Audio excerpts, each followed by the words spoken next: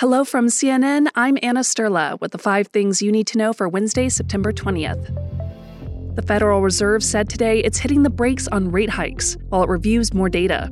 Since March of last year, the Fed has raised interest rates 11 times. This is only the second time since then where they've hit pause. Take a listen to Fed Chair Jerome Powell. We're prepared to raise rates further if appropriate, and we intend to hold policy at a restrictive level until we're confident that inflation is moving down sustainably toward our objective. Markets made some gains earlier this afternoon, but backed off when the Fed indicated it could hike up rates once more before the end of the year, keeping rates higher for longer than previously expected. Attorney General Merrick Garland is in the hot seat on Capitol Hill today, taking questions from lawmakers at a House Judiciary Committee hearing. Our job is not to take orders from the president, from Congress, or from anyone else about who or what to criminally investigate. As the president himself has said, and I reaffirm today, I am not the president's lawyer.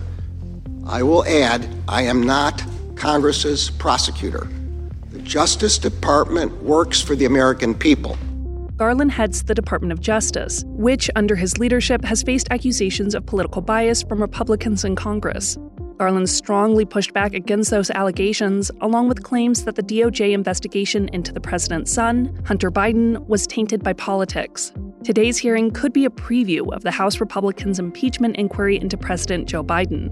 That will have its first hearing next week, and we can expect to see a lot of partisan fighting.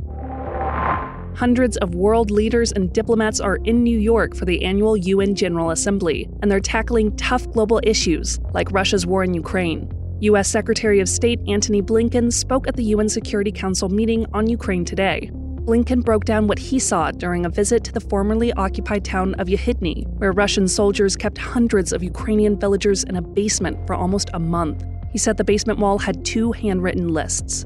One was for the villagers that Russian forces had executed.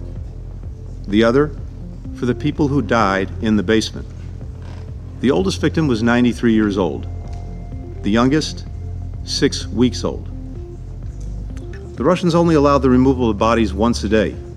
So children, parents, husbands, and wives were forced to spend hours next to the corpses of their loved ones.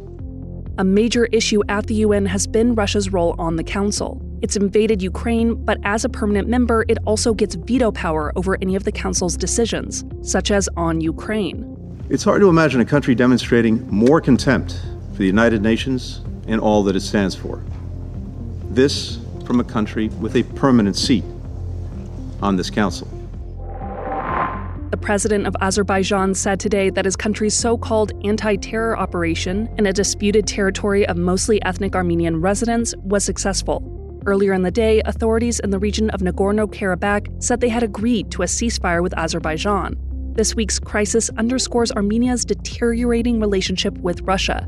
For decades, Armenia has trusted Russia with guaranteeing its security, but has been frustrated with the Russian peacekeeping force in Nagorno-Karabakh. For its part, Russia has been angered by Armenia's attempts at boosting its relationships with other countries, particularly the U.S. If you're not sure if you're coming down with COVID or just a cold, but you don't want to shell out for a test, you may be in luck. That's next.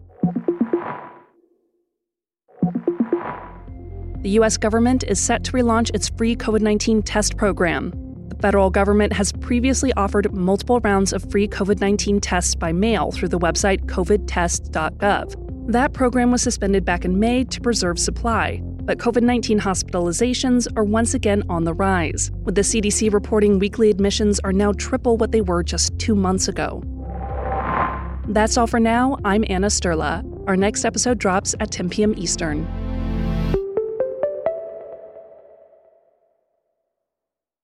When you work next level. And when you play next level. And when it's time to sleep, Sleep Number smart beds are designed to embrace your uniqueness, providing you with high-quality sleep every night. Sleep next level. J.D. Power ranks Sleep Number #1 in customer satisfaction with mattresses purchased in-store. And now, the Queen Sleep Number C4 smart bed is only $1,599. Save $300 for a limited time, only at Sleep Number stores or sleepnumber.com. Prices higher in Alaska and Hawaii.